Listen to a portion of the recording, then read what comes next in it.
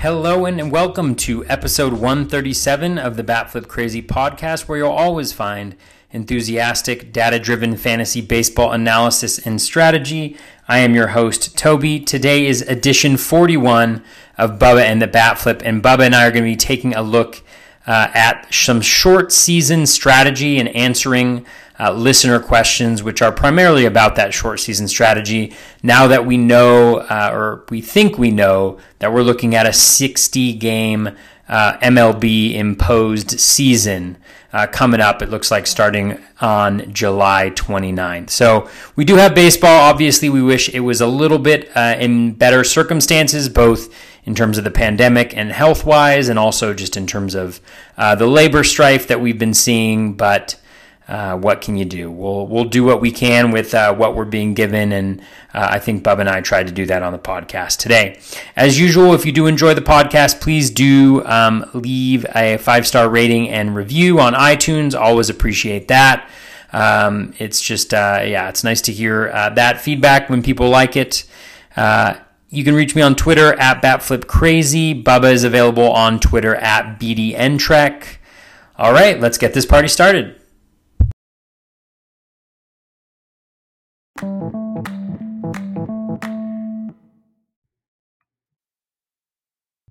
And welcome back, everybody, to another episode of Bubba and the Batflip, episode 41. We're going to talk about short season baseball as it appears. We have a 60-game schedule on tap for us. You can find me on Twitter at BDNtrick, and my co-host is always the Batflip of the podcast at BatFlipCrazy. Toby, how are we doing, my friend?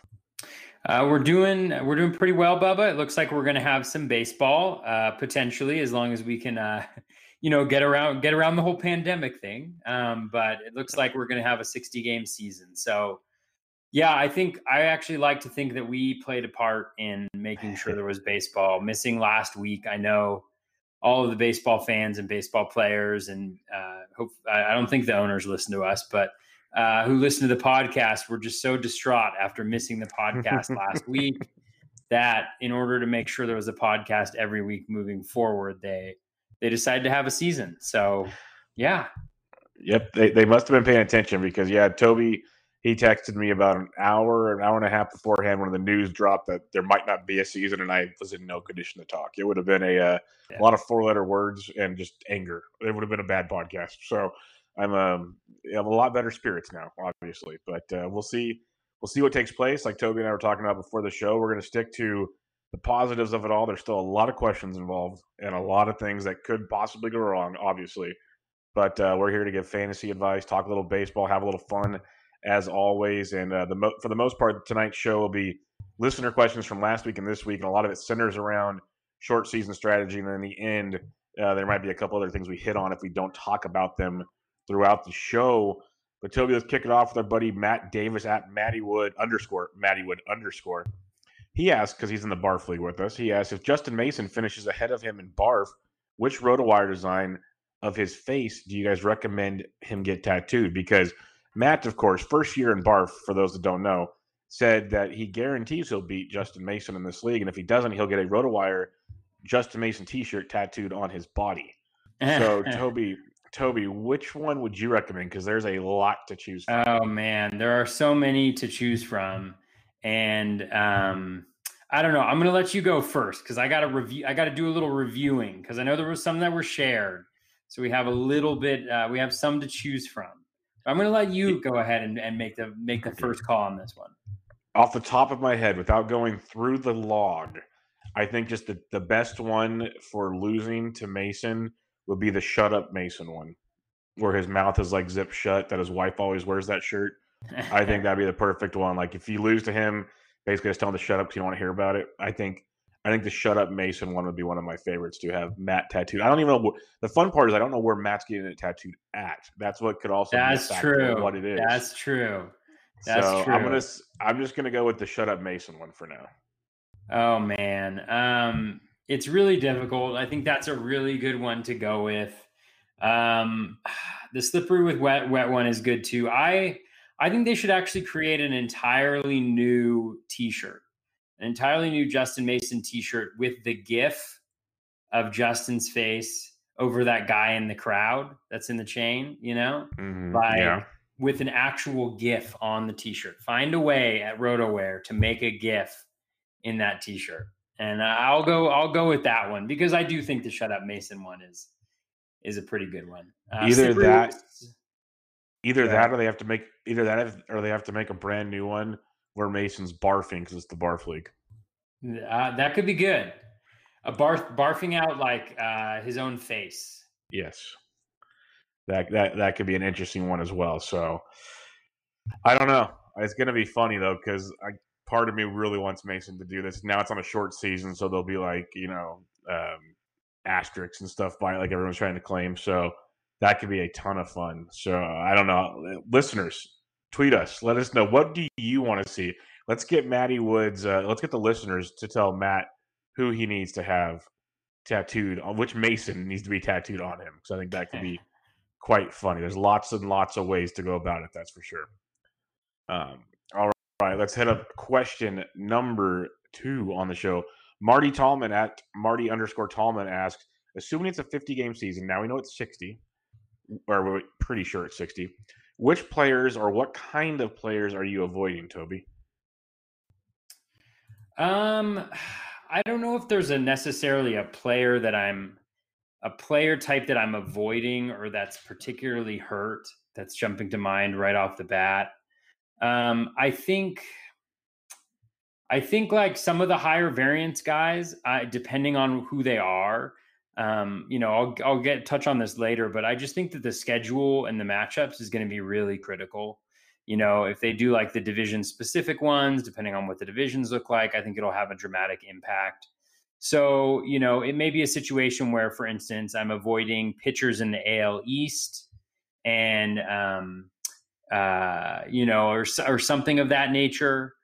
So I think it'll be like kind of micro guys that I'm avoiding. Maybe the high variance guys, just because I'm actually of the mind that, limiting the variance of the players, particularly having a number of high variance guys on your team, is not going to be a good way to go about trying to win this year.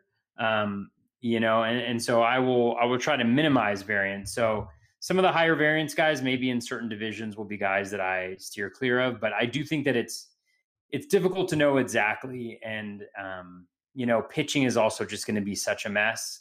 So it'll be really interesting. Maybe some of those pitchers who don't go deeper into games might be a little bit of a fade, because I think you're going to see a lot of bullpen usage probably, and people getting creative with their pitching, which I don't think will bode well for the non kind of workhorse type guys who are starting out games.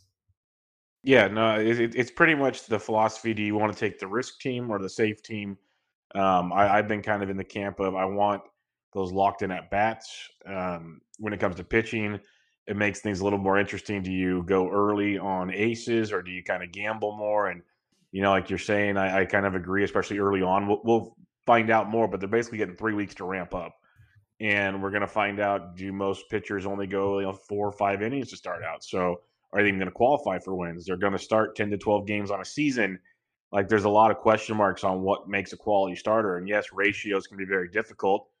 But, when we talk closers at some point, do you just take more like long relief or setup type guys with good ratios and hope they run into wins or some saves? Because those are all going to be volatile counting stats. I think I'm avoiding the super volatile guys, the big platoon guys for sure. I'm not going there because that can make a nightmare if you're not in a daily league. If you're even in FBC where it's biweekly or just a weekly league, having those platoon guys could be just disastrous to your roster because every at bat counts. It's going to be like I know the sprint's the common word. One way to think about it, it's going to be like you're in a mono league now where just at bats count. Like, you want guys that are playing. So getting those guys at the top of the orders, the guys that are locked in the spots, those are going to be huge, and that's going to be something to pay attention to. And then how you want to build your staff around that will be quite interesting, because I know we've talked many times about like late round batters we like and this, that, and the other. Most of them have locked in jobs, but a lot of them have caveats. Do they have a job? Where are they at in the batting order? Now taking those chances might not be as lucrative unless you have a stable core in place, which means maybe you don't take pitching early, you take more secure bats early. There's going to be a lot of stuff for us to discuss in the next month or so to really kind of ramp up and see where stuff's going and where guys are getting drafted. It's going to be utter chaos for the next like 3 to 4 weeks when things finally get going here. But for now, I'm with Toby in the fact, at least for the hitters. Pitching, I'm still trying to navigate where I want to go. And I think a lot of it's going to depend on where pitchers are going. Do they get pushed up? Do they get pushed down? That kind of thing. But hitters, I really want those secure guys. I want those pretty solid floors with the upside. And we can say it now, but slumps happen. If they have the slump to start the season, we're screwed. So you can only put yourself in the best scenario on a short run. It'll be quite difficult. All right, Baseball Pods at Baseball Pods asks, "What's your approach to pitching?" And I guess I kind of hit this in a 50-game season in the NFBC and in standard redraft with no overall. So let's just switch it to a 60-game season, Toby. How are you approaching it in an NFBC format, which is obviously is once a week you get to put pitching in, and then in a standard redraft with no overall? I'm guessing still we'll go weekly league, but NFBC's he's talking overall compared to non-overall, basically. Yeah, I think in the NFBC overall, I mean, I don't want to sound like I don't want to. I'm going to probably go pretty heavy early on pitching. Is probably going to be the approach that I take in NFBCs. Like with the mains, I'll probably do like one solo main, maybe one shared main as well.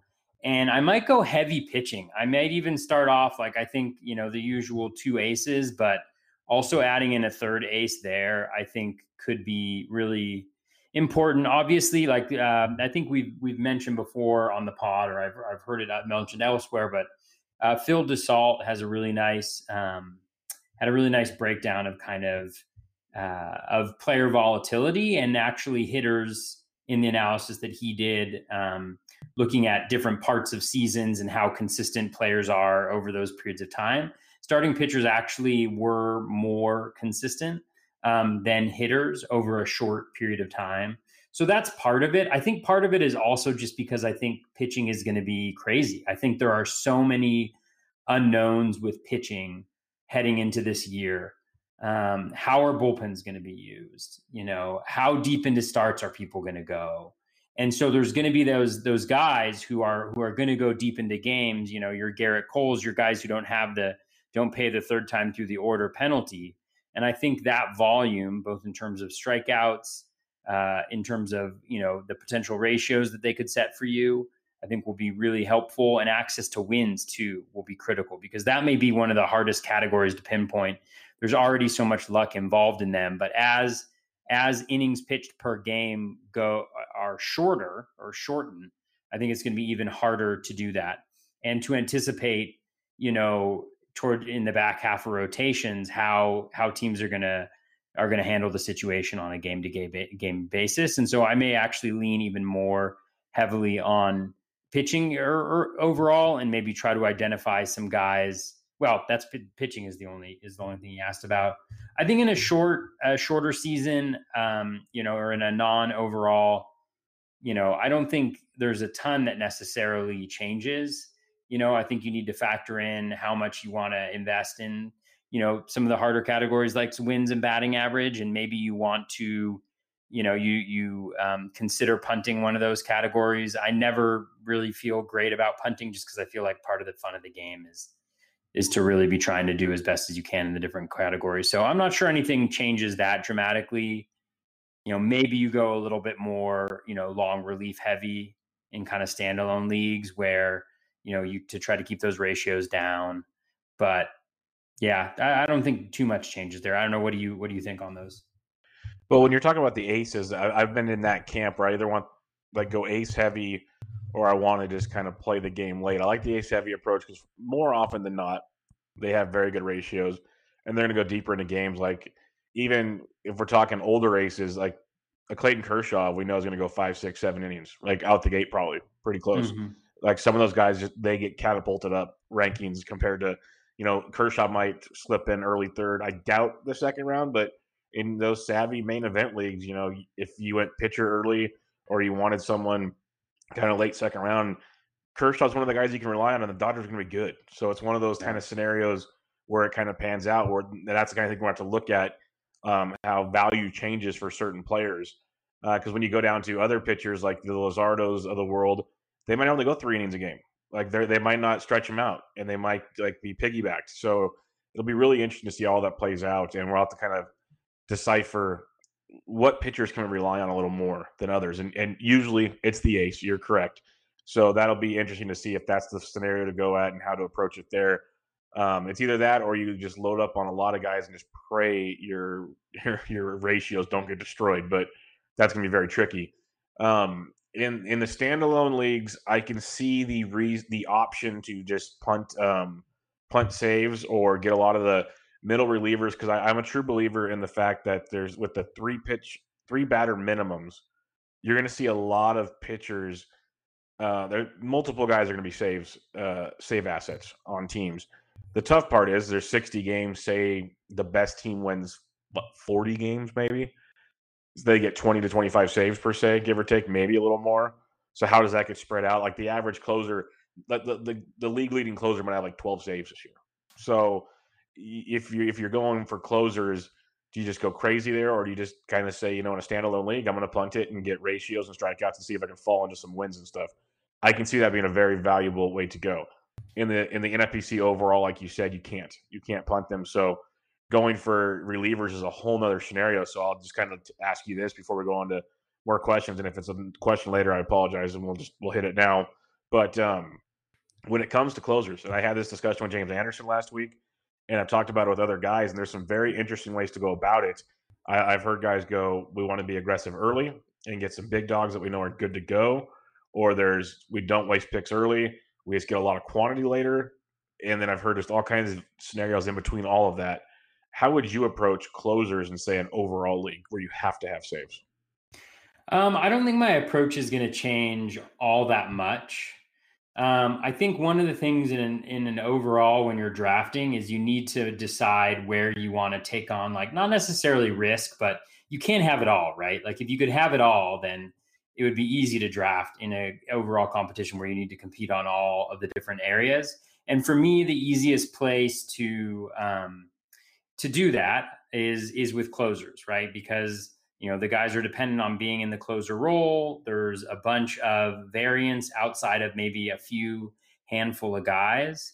I could see an instance where you may, you could maybe theoretically push up the value of a guy who you think maybe is going to get a little bit more innings, like a Hader or something like that, if he didn't have the potential competition, from a Knievel or something of that nature. But for me, I think it's going to be a pretty similar approach.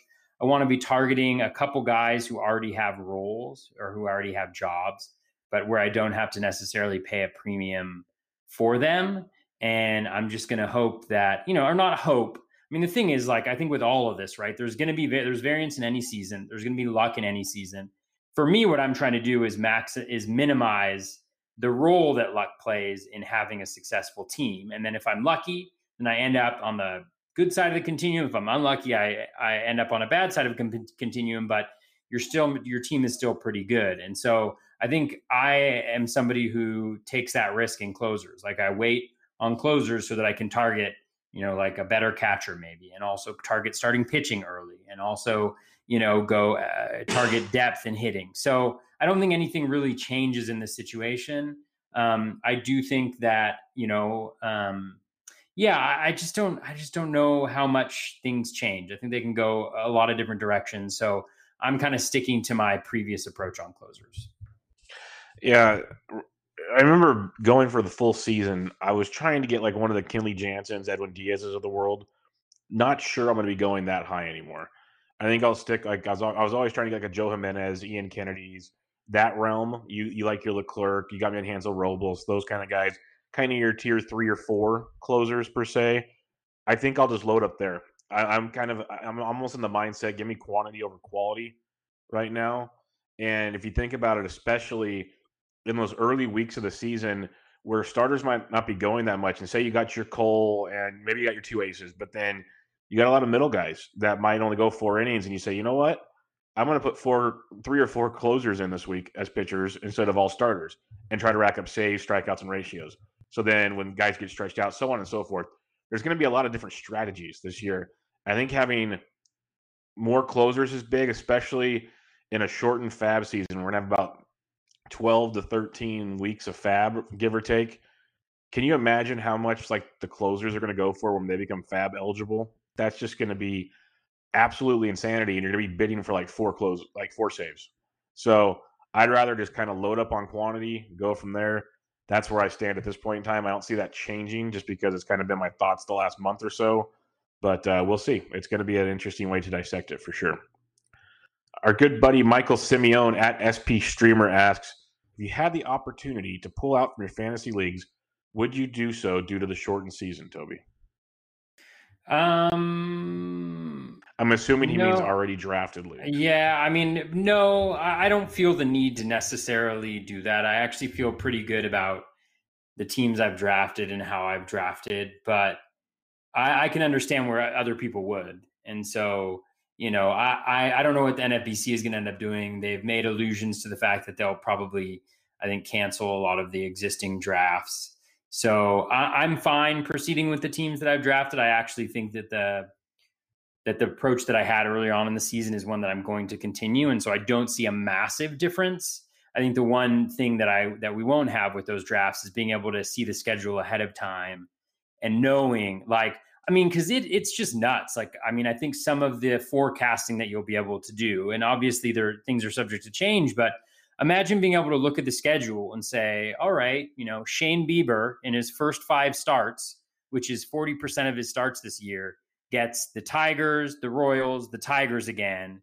You're going to be able to do that to a certain extent, right? And obviously things are subject to change, but if things stay the same, then you could set yourself up in some really nice places. So you won't have the ability to do that, but I feel pretty good about the teams that I've drafted. And I think my most owned pitcher right now is Walker Buehler. And I just absolutely, one of my strategies would be just to draft all the Dodgers pitchers because I think they have the weakest hitting division potentially, in there. So.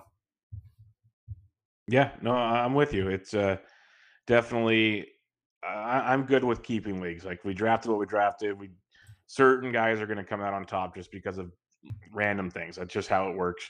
It happens when you draft early to begin with, when pitchers get hurt. But there's other circumstances, obviously, this year that have taken place. But if an entire league votes to redraft, okay, I'm fine with that. If an entire league wants to call it as quits, cool, whatever. I'm not going to argue either way. I'm good with just running things as is. I don't want to talk too much about it, but in reality, there's going to be players that come down with COVID during the season, and that's just going to be bad luck as well. Like there's nothing you'll be able to do about it, and they're going to be out for a while, and there's nothing you'll be able to do about it. So there's going to be a lot of things about this season that just make things way different than normal. Maybe temper your bankroll for it. Do what you wish, but just know there's going to be a lot of circumstances that are going to be much different, and that started with drafting early and then waiting. So that's just the way it's going to go. Cody McDonald at CoMac, he's got a few questions for us tonight. This is the first one. The difference between the worst team and the best team in a fantasy league this year will be much less than usual. This is true. With less opportunity to make in-season additions and corrections, will you be more comfortable assuming more or less risk than usual in your decision making? I know you're a pretty savvy fab guy. You spend a lot of time on that. Are you going to take more risk in fab? Because we know your draft strategy, we've kind of heard already, going to be pretty similar. But are you going to be more aggressive in fab? Not necessarily. I think the thing is, instead of dealing with 26 fab periods, we now deal with, whatever it is, 10, or I don't even know how many weeks the season is going to be. We're just dealing with a smaller fab window. And so you're going to have the same budget. So you're going to have to spend more for player acquisitions.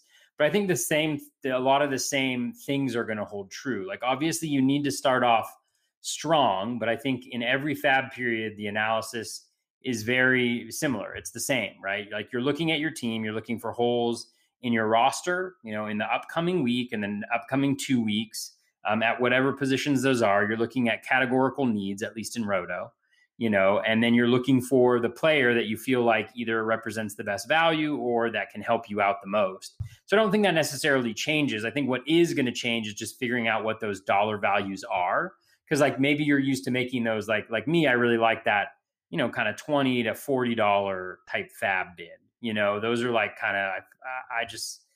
I like bids like that. But now you're going to have to calculate, okay, so if there's 26 normally, and then there's 10, we're dealing with whatever percentage of the season that is, like 40% of the season. And so, I need to multiply my bids by, whatever, 2 point, whatever the number is that I'd normally make to do in that instance. Now, I think there might be opportunities because I think people are going to go into this being like, I need to hit the ground running, and they're going to waste all their fab to begin with. And then for the rest of the season, because what I think more than anything we're going to need is you're going to need flexibility in the way that you construct your roster, flexibility in positions, flexibility in categories. Like flexibility is going to be the name of the game for this season because there's going to be so many unexpected things that happen. The more flexibility you have on your team, the better ability to adapt you have.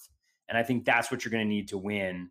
And so I don't think that it necessarily changes all that much. It's just being able to kind of adjust it to the circumstances that we're in right now.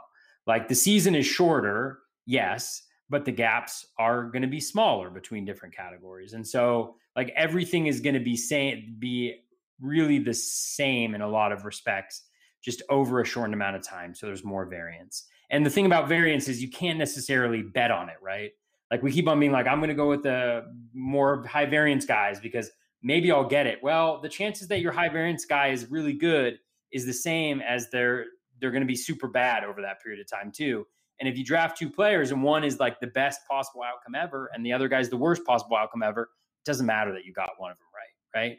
So I don't know. Anyways, I'm long-winded, but I just think that flexibility is going to be key, and that includes having fab throughout the season.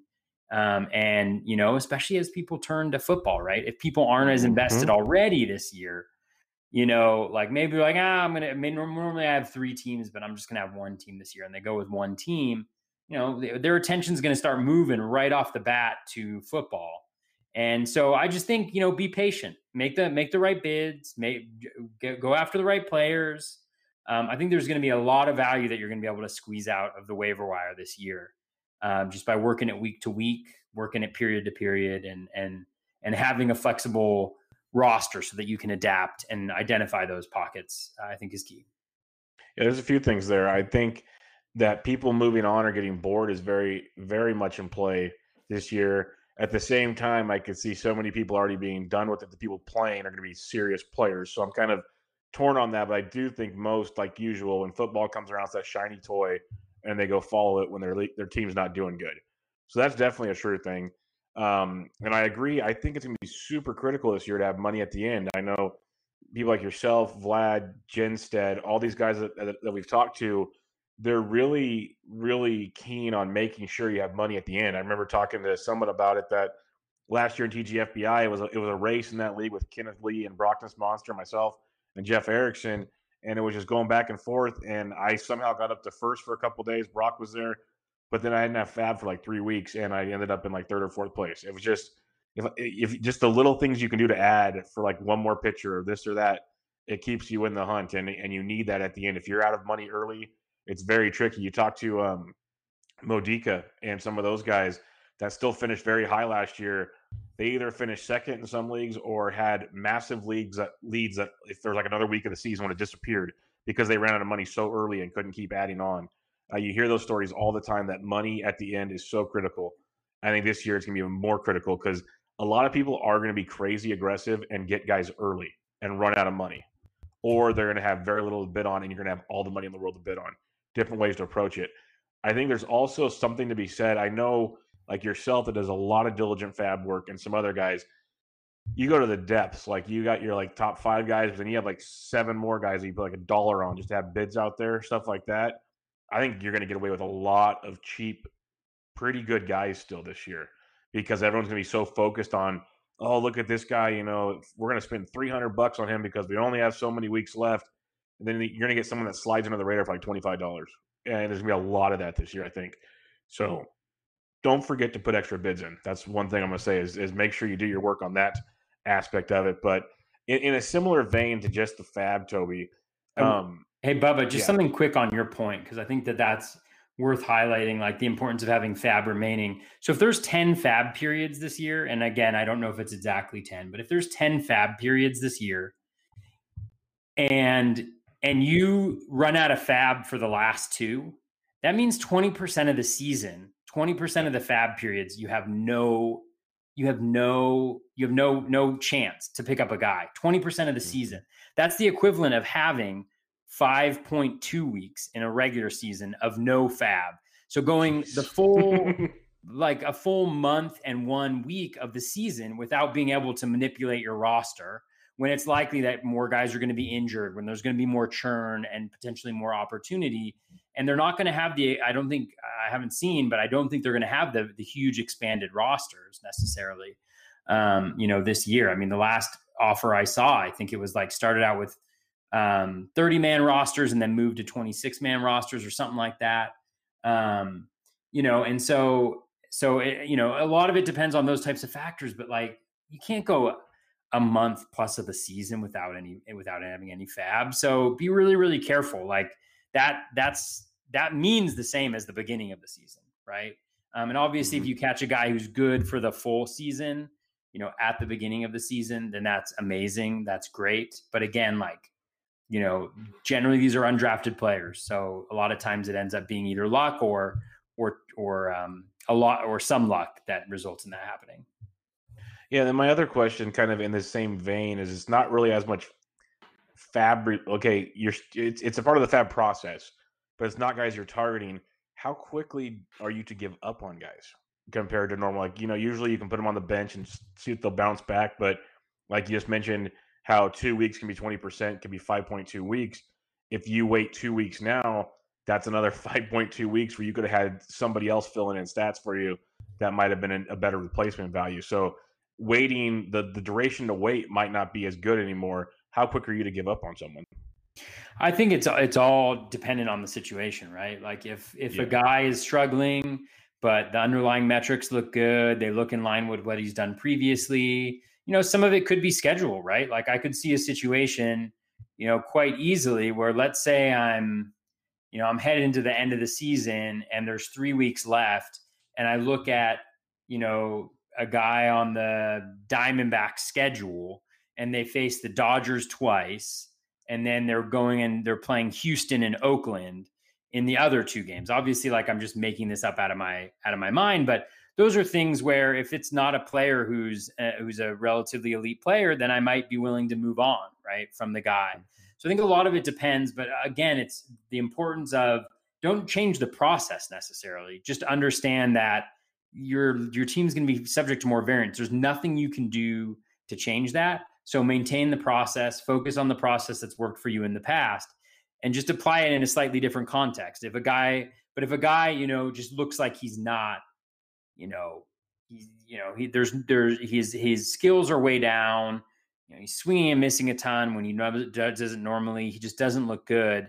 I'd be much more willing to move on from a guy like that necessarily, depending on who the pitchers that he was facing and things like that are. So just run that process, like use your common sense, don't make these huge, massive changes to the way that to the processes that you use. Just understand maybe a little bit differently how you apply them or how you apply the findings to them, if that makes any sense. No, it does. And that's kind of where I was going with that. Because, like I know guys like yourself and others use like rolling 14-day graphs or 28-1 or 28. Well, we don't have that much time this season. Mm-hmm. So we have to be able to kind of find ways to, and especially with hitters might be one thing. Pitchers will be tough if they're getting one start a week. Like when do we realize, okay, when we look at velocity changes, well, once we figure out when it's legit, that's almost going to be too late type stuff. So that's going to be the fun act of how to navigate that. That's going to be the interesting thing, because I think whoever can get lucky or figure it out the best or navigate, however you want to phrase it, I think those guys are going to be so far ahead of the game. And I know it sounds real easy to say, but that's going to be a game changer. If you can figure out how quickly to get rid of the dead weight before others do, that's going to be tremendous. So we're going to have to figure out some masterful act there to make that work. I just don't know how just yet. One thing that comes to mind too is I may focus a little bit more, like even though it's an average league, I may focus a little bit more on OBP guys. I hadn't thought of this until just a second as you were kind of discussing that, because like there's a lot of things. Like I was on a podcast earlier this week and we were doing this. It was this fun game where it was kind of like, what was the highest 50 game period for this player last season, and what was the worst? And one thing that was really interesting to me is Mookie Betts. Like we all thought he had a terrible season. He still had 132 runs scored, right? And there was, and this is like a one size sample, so don't take too much of it. But there wasn't a ton of difference between his peak and his valley over those 50 games. And that's one of the things, is like one of the skills that I think, getting on base is a skill, scoring runs, and getting on base is a skill. And so even though averages may fluctuate, guys who have higher walk rates are going to be on base more, and they're going to hurt you less than those kind of high variance, low, swing and miss all the time type of guys. And so I may actually incorporate OBP a little bit more into my game, just thinking about how that helps at least stabilize a little bit of the variance in some of the categories, and allows a guy to continue to be productive in some way, even if they're struggling overall at the plate. I think that's an interesting way to go about it, even if we do like the 162 game just rolling graph of their OBP and see who kind of stayed steady more than anything, not even just peaks and valleys, just stayed as steady as possible within like a range of X amount of percent, I think is a very interesting way to go about it, because it makes a lot of sense what you're saying about just staying on base and not killing you a lot, because even if they go maybe 0 for 3 at the dish but walk once or twice, they can steal a bag and score some runs. So it's not a dead weighted game. That's a very, very interesting way to go about it. I think, again, you don't want to punt stats, but in that theory, it's almost like you could punt batting average and draft like an OBP draft, basically, is what you're saying. And I think that's definitely a way to go about it and see how that pans out. So it'd be interesting to see where that goes for sure.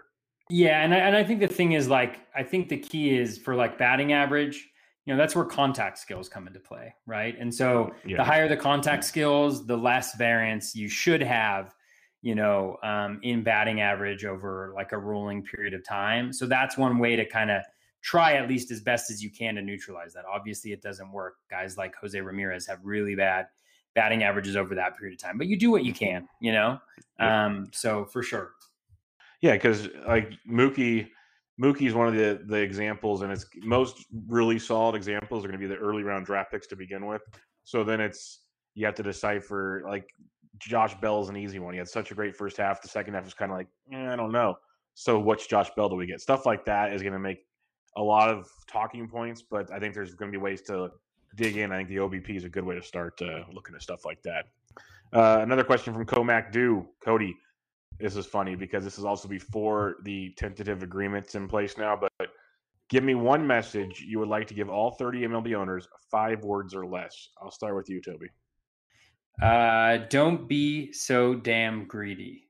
How's that? We're very close to the same ballpark there.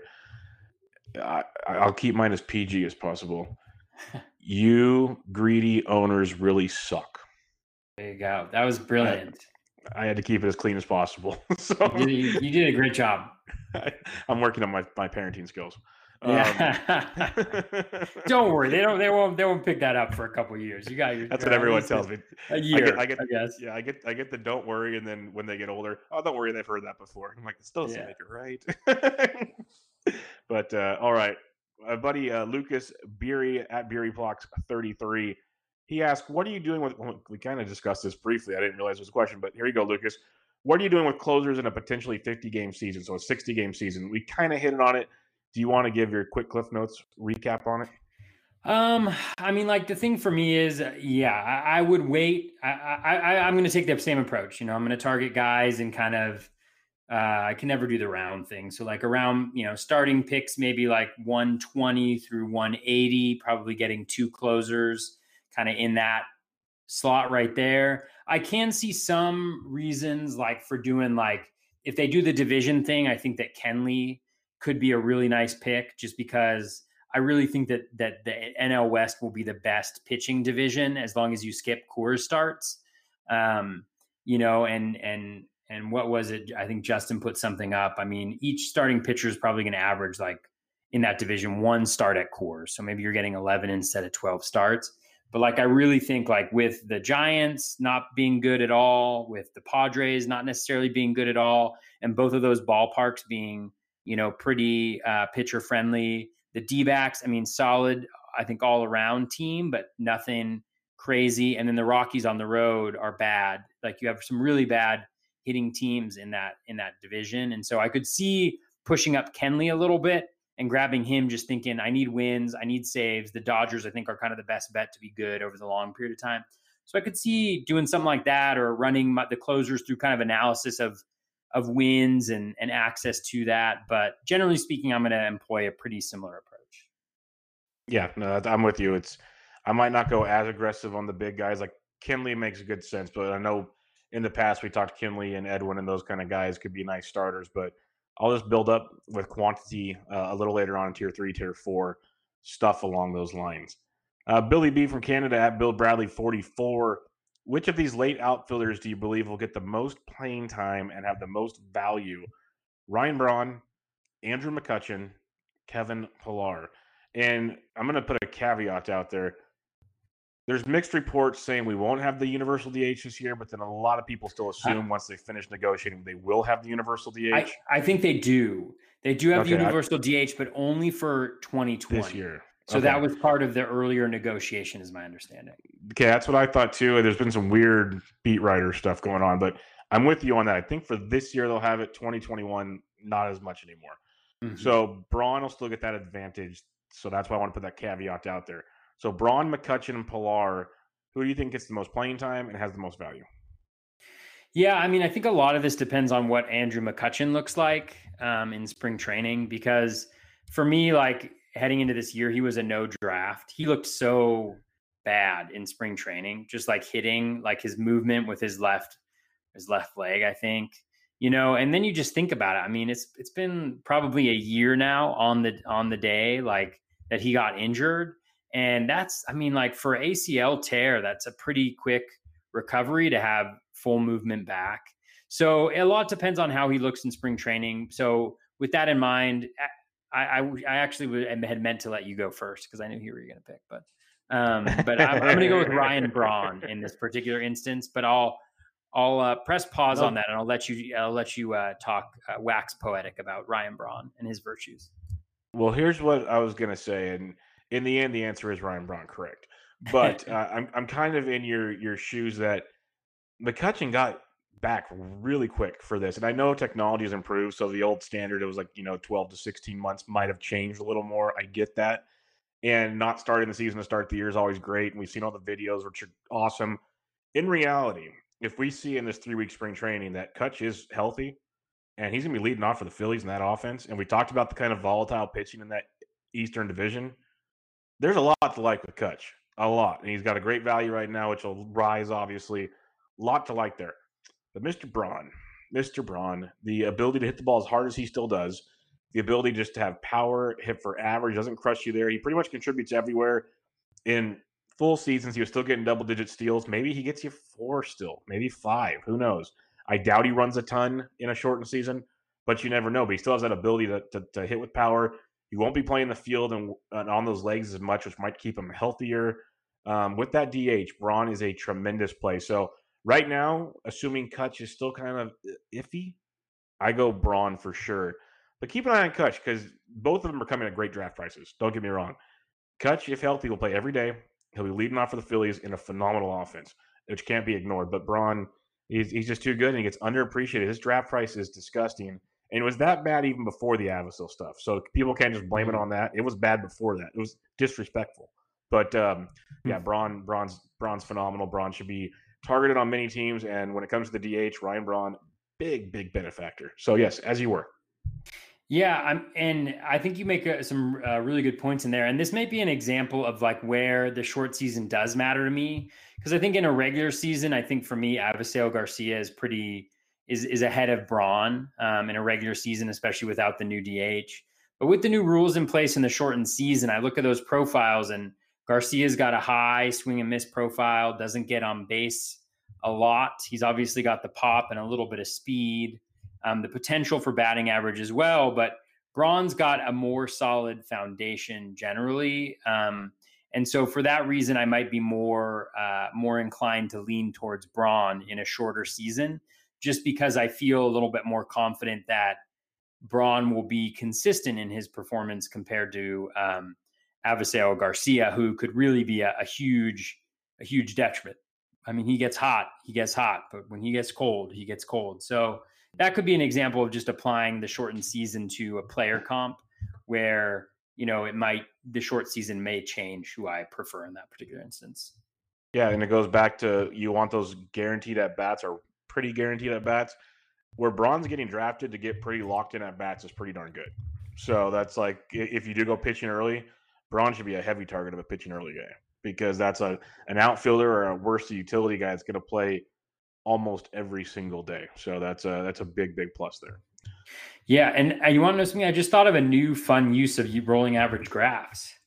Yes. Is just go into rolling average graphs and change the game number to 60, and then you can very easily play around with what the highs and lows over 60 games were for them in the various categories.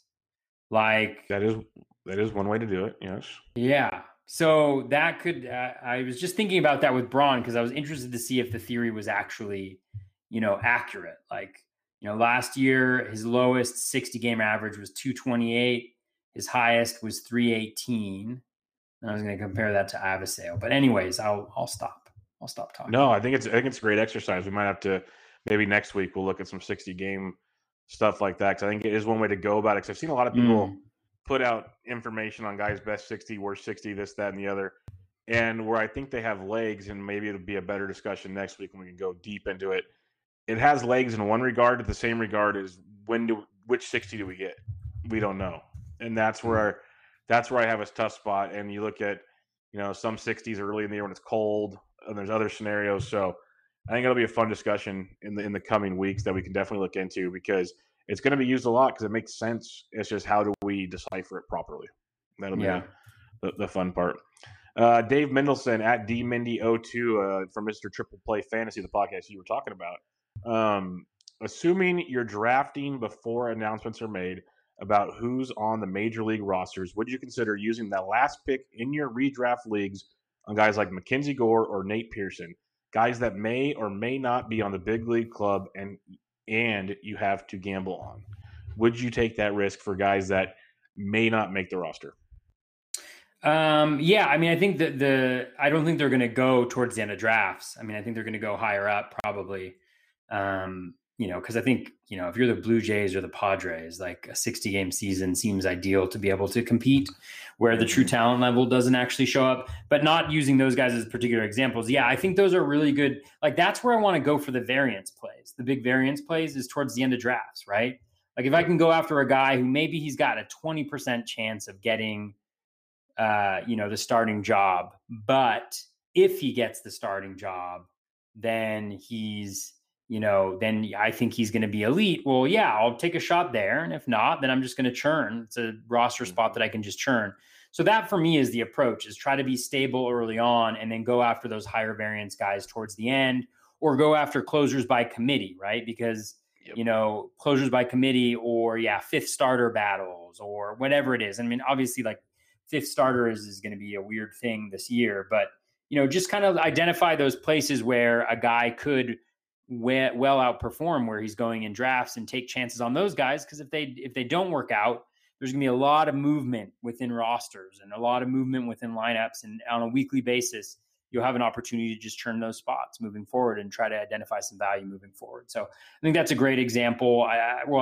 The example I think is in maybe very shallow leagues, like you'll be able to go after those guys towards the end of drafts. But otherwise, I think, that's the absolute play, is going after high upside guys later on in drafts is a great approach, I think. Yeah, if it's youngsters, if it's late starts, there might be 6-man rotations this year for all we know. There's going to be a lot of different ways to attack it. I think bullpen by committee is tremendous because, like I said earlier, when guys become available that are going to be save candidates, they're going to go for $1 million, it feels like. If you got those guys in your rosters, like there's going to be very interesting ways to roster construct this year and still be very successful, because I think, especially when it comes to pitching, with so few wins and so few saves, there's ways to build up strikeouts, good ratios, and the potential for saves and or wins without going the traditional route with everybody. Obviously, you want a few guys, but I mean, after that, there's ways to do this that could be quite interesting. So I'm with you. Take your chances and stuff like that, and it's something we've talked about many times on this show and other shows. The whole point of like your last picks is they're not your starters. If they don't work out, you churn and burn. You should always be having like I think Vlad and you guys have said like you almost want 3-4, not always week after week, but you want 3 or 4 guys that you can churn and burn at most times. Like so, there's always a process, and on a shortened season, you got to be even more willing to churn and burn and get it going. So I'm with you there 100%. Richard Sands, after Richard Sands, he's always got some good dynasty questions. This one's fun because I can actually help with this one as well as you compared to just letting Toby run wild with the dynasty questions. What's your strategy in dynasty prospect leagues? Do you just take best player available, regardless of how long until they possibly make it to the majors, 2024, 2025? Or do you take some lower ranked players who might be up sooner? This is a 5x5 roto league where MLB stats count now. How do you, I'm assuming, I don't know if this was a redraft or a first time dynasty. How would you approach that though, like when you're drafting prospects in general for a draft? Yeah, I mean, I think the key for me for anything dynasty related is just to understand your competition window and what your strategy is going into it. I'm assuming that he's talking about like I was assuming that it was like the first year of a draft. But yeah, I'm assuming it's a startup basically. Yeah, either way, I think it's just understanding what your window for competition is and targeting prospects accordingly. I mean, not in like a super rigid way, but just to give an example, like I'm in a dynasty league right now and I'm in win now mode, and I was in win now mode from the get-go.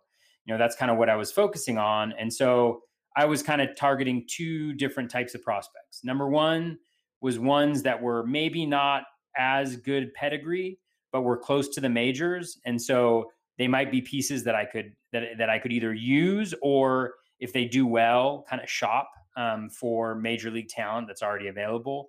And then the other ones were younger guys. Like I've got like a crap ton of guys who are like 17 to 19, you know, who are kind of high variance guys, but high ceiling guys, you know, who if they're good, I can trade them for major league talent right now, or by the time my window is kind of coming to a close, they should be entering the majors and have the ability to keep my window continuing. So I think it's all contextual.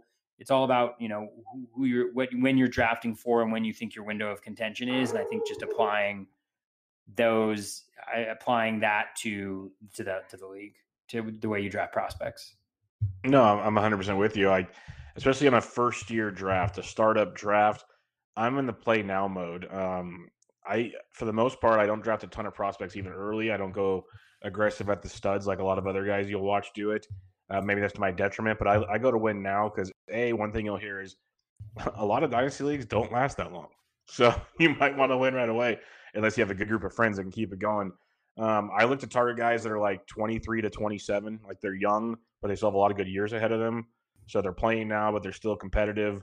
And then I'll go for prospects that are at least close. Like I'm not getting a ton of single A guys unless I get them late. Like if I really like them, you know, like for the Giants per se, like a Helio Ramos or something like that I know.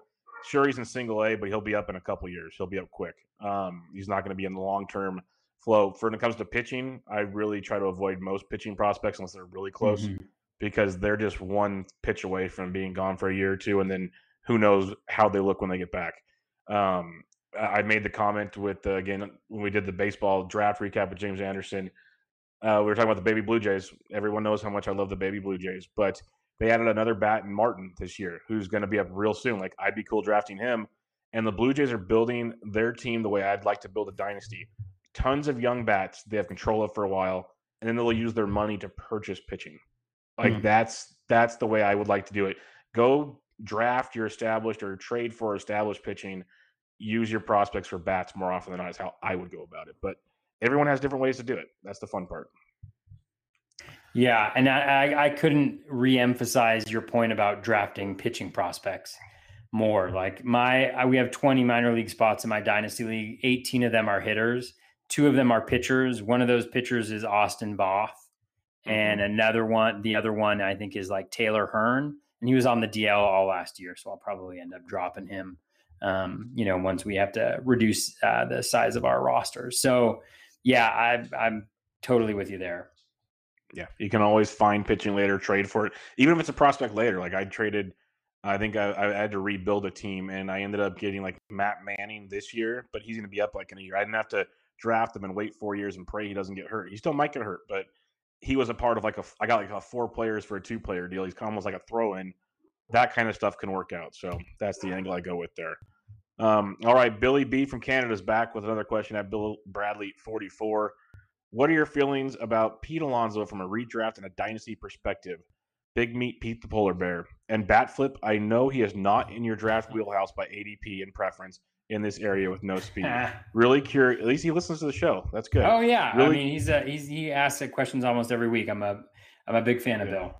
He says he's really curious if the power is legit and if the average has hope for progression. So I've written and talked about him a lot this year. I know you've got thoughts on him. So what's your thoughts on him for a redraft and a dynasty? And do you think the power and average are reliable? Well, he already knows. I mean, he's like my least like from a value perspective, probably the guy that's lowest on my board at this moment in time. But that's not necessarily a reflection of what I think of him as a player. I think he's really good as a player, and I think his profile bodes really well because all of the metrics support him hitting the ball really hard and crushing the ball. There's room for I don't know if there's room for growth, but his K rate isn't astronomical, 26.4% K rate last year. He walks at a decent clip, over 10%. And then you look at his contact rate, 73%. That's slightly below league average. But again, for a power hitter, for a guy who's, among the league leaders in barrels, that's good. Plate discipline is fine. So it's not like there's any glowing problems with his swing or with his approach at the plate. Really, I mean, he could definitely improve, his patience, and that would probably make him a lot better player. But it's his first year in the league, so I don't see a reason why he can't get better. And so I think he's a great player moving forward. I just don't love the price, which Bill already knows, given his question. Yeah, A, I don't like the price either. B, the power is legit as legit can be. Like you said, the hard hits, the barrels, like the dude mashes baseballs. But the average, I'm still not sold on.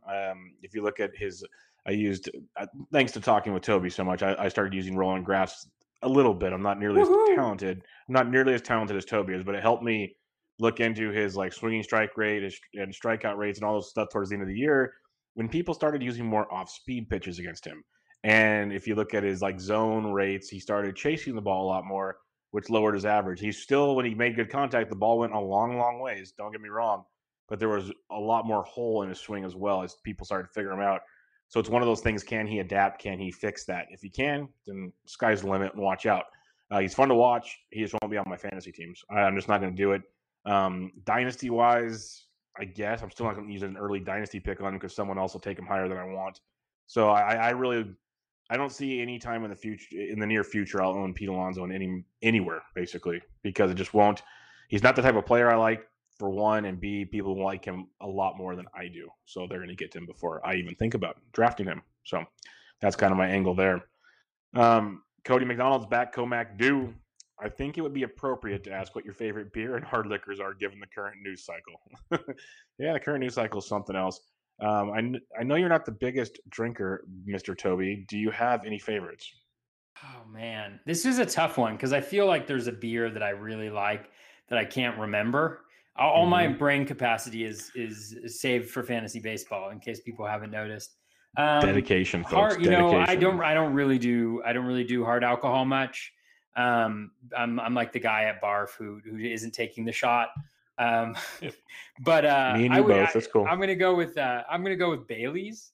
I love Bailey's just because like around like Christmas time and in the winter, like especially when I'm hanging out with family, we kind of have a tradition of having Bailey's like everywhere. And so when we're drinking coffee, we're having it with Bailey's. When we're, having waffles, we're having it with Bailey's, like whatever. So I would go with Bailey's just because it tastes good. And I like things that taste good.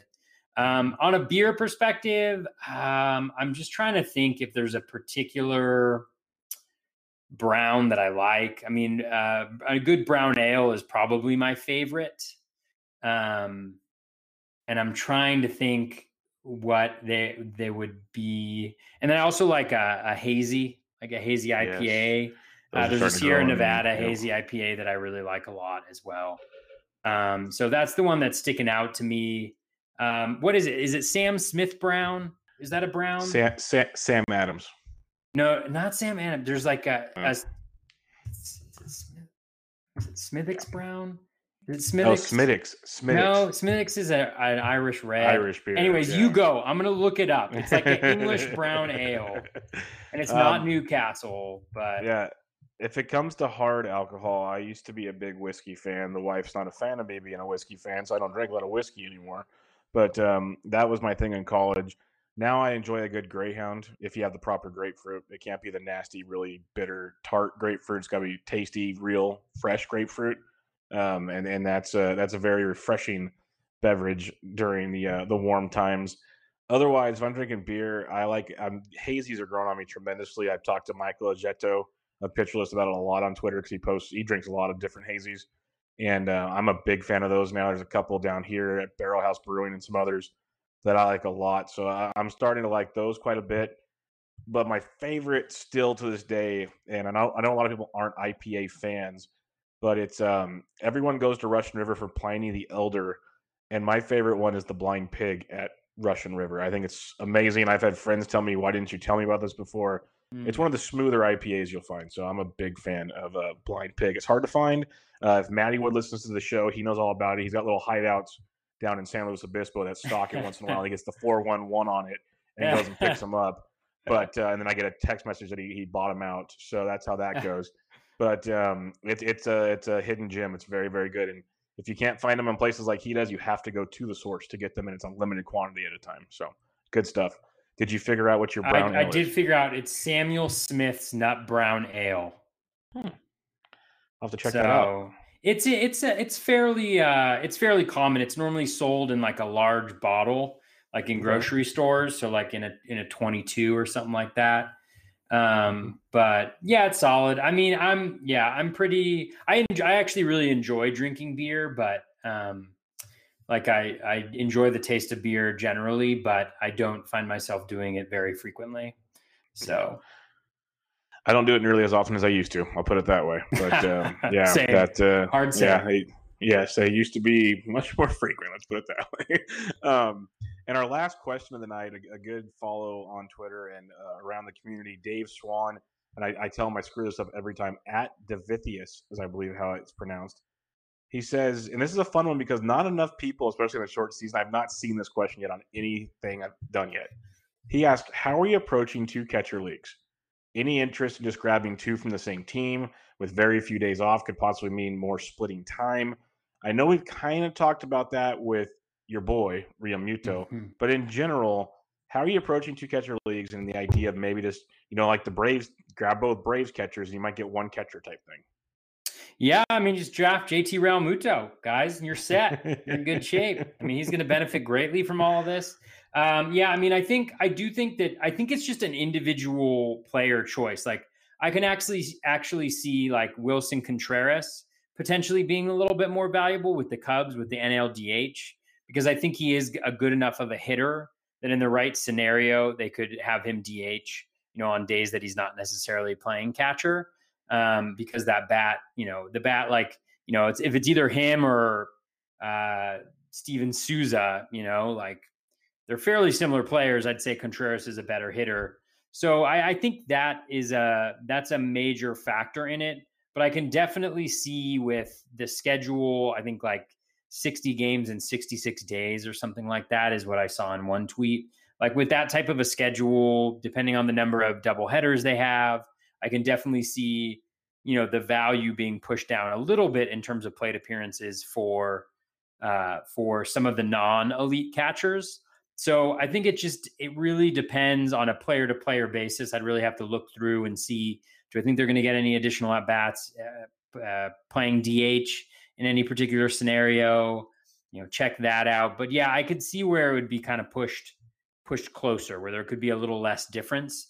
So maybe just more of a focus on plate appearances. Like a guy like Yadier Molina is a great example, right? Where he's clearly the established guy. He's a good hitter. He's going to get a ton of plate appearances in a season. He's going to be a free agent next year. I think prioritize plate appearances and recognize that there could be even a bigger gap between the guys who get plate appearances and the guys who don't now. Mm-hmm. Yeah, definitely. That's why I think when we did the ADP reviews, there was a lot of catchers kind of moving up, some bigger jumps than others, because I think people are being more aggressive on them to make sure you got those guaranteed at bats, so you weren't stuck with the kind of guys out on a limb type situations. Because you got even a Jorge Alfaro, is going to catch 5 to 6 games a week or stuff like that. So that's good. But we talked to Monty Grandal before they got Edwin Encarnacion. He would have got an even bigger boost because he would have played first base, DH, and catch. A guy that I've never owned and I didn't plan on owning him this year, but just in this brief discussion makes me at least look into him some more with some other options. Buster Posey becomes a little more interesting because he's good batting average and he's going to play first base also besides catch. So he might get an extra game a week, not catching type scenario. Can't be healthier than he is now, probably too. True. Like he probably hasn't been as healthy in a long time. So little things like that we're going to dig into in the coming weeks now that we actually have something to go on, because as Toby and I have kind of hinted at on the show, and trust me, we've talked about it much more off the show, it has not been easy to continue to try to talk about content when there was not a hope of a season for a while. So now that at least we have framework in play, we can start working towards something. Toby, I think we pretty much hit on most strategy stuff. Did you have anything else you wanted to mention on a 60-game season? My major points were, I think that schedule and the matchups as a result of that are going to be really critical. And so depending on what the divisions look like, I think that's going to be a big decision just based on everything that's happening with COVID. And, if it is like the same divisions, but they're just staying within the AL East or the NL East, we already did a podcast on that one, but I think that's going to be really important for pitcher value.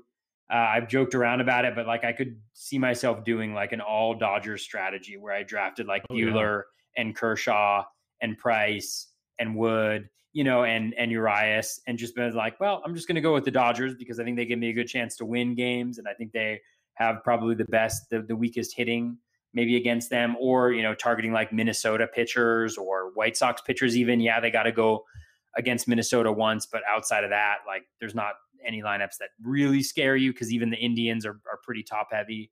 So really looking at schedule and related matchups as a result of that. I'm sure that some of the projections will be really interesting how they integrate that. I assume like Derek Carty with the bat will be really emphasizing that or factoring that into his projections. So I'll be really interested to see what happens there if they do renewed ones. I'm not sure if that's going to happen or not. I think flexibility is one thing that we really didn't talk that much about, but flexibility and balance. So multi-position eligibility guys are going to be, I think, very valuable. Really awesome to have on your team because there's so much uncertainty. It gives you more flexibility, and similarly, not putting all your eggs in one basket around like stolen bases or any category, like really having balance across the board because, in a short season, it's, I think even more important to have that type of balance on your roster. Pitching is going to be crazy. So, do you roll the dice and, hope that you strike it rich on variance? Do you load up top with some of those aces that I mentioned before? Do you try something in the middle? I think those are going to be some really major questions we're faced with. And then the variance is increased. Yes, that's going to happen, but just trying to minimize it, right? Like minimize it. Try to put together best team where you feel like you're not relying on luck to be good, because then like, are you really playing fantasy baseball? Or are you really just trying to get lucky? Are you really gambling? And obviously there's more of that in a shortened season, but I still think there's things that you can do to try to minimize that. And to that point, in looking at the 60-game rolling averages between Ryan Braun and Avisail Garcia, Ryan Braun had a higher batting average peak and a higher batting average floor. Avisail had a lower one in there. So there you go. There's proof. Single sample size proof. More Ryan Braun love on the show. We can never have enough. Never enough. But I agree with everything you're saying. I think it's going to be the risk-reward factor, how you can adjust quickly, There's a lot of ways to build this team. Like there's a lot of ways to do it. And it's really hard to say any one way is the right way because of everything that's going to take place. It's almost like find what works for you. I'm kind of in the camp where you are. I might not go as heavy on aces early, but I kind of like having at least one or two. Probably this might be the closest I've ever been to getting pocket aces in a long time. So Do it. You know, we're leaning that direction. I don't think you've got me on Real Muto yet, though. So I think one thing at a time. But but it gives me that angle, and then just kind of adjusting through there. But then again, like we talked about this time in weeks past, Real Muto's value goes even higher on a year like this. So you might have to jump into the third round to get Real Muto, or late second round if you're back there, and maybe get your second ace early third round. This could get interesting this year. That'll be stuff we'll definitely talk about in the coming weeks, but it's going to be fun. We have baseball on the horizon. Hopefully they get everything put in place and stay as safe as possible, figure all that good stuff out. But Toby and I will be back with you next week with episode 42, talking more short season. Keep the questions coming because I think there's going to be a lot of them now with 60 games on tap. But you can find Toby on Twitter at BatFlipCrazy. I'm at BDentric. You guys have a great week. Stay safe. We'll catch you guys later.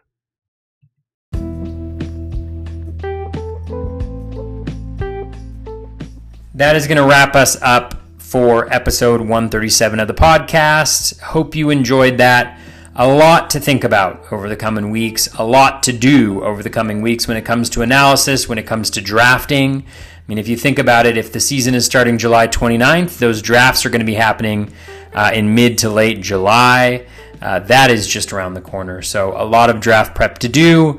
Bubba and I will be coming to you every single Monday to make sure that you are prepared, and I'll try to do some additional podcasts and additional content to help in preparation for the season. But by next week, hopefully we'll know exactly what we're looking at, and we can provide, fill in the details, but some broad themes in terms of strategy in today's podcast. All right. Thanks, everybody, for listening. Take care out there. Best of luck with your fantasy baseball research. Take care and be kind to one another.